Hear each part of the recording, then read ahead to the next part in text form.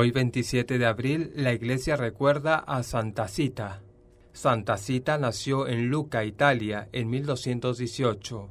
A los 12 años, a causa de la pobreza de la familia, tuvo que emplearse de sirvienta en casa de los Fatinelli, una familia rica de Lucca. A ellos les sirvió el resto de su vida por 48 años. Desde pequeña demostró un gran amor para con todos, especialmente los pobres y abandonados. Esto no agradaba mucho a la familia Fatinelli. En una ocasión, Zita fue a servir a un necesitado, dejando momentáneamente su trabajo en la cocina.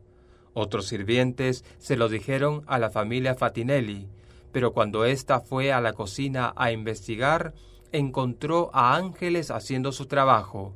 Desde aquel día le permitieron más libertad para servir a los pobres. Zita también empleaba su día libre para visitar a los enfermos y presos. Tenía particular devoción por los prisioneros condenados a muerte.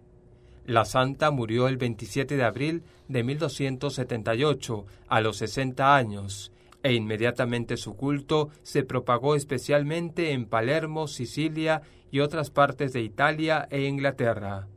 Fueron tantos los milagros que se obraron por su intercesión que el Papa Inocencio XII la declaró santa en 1696.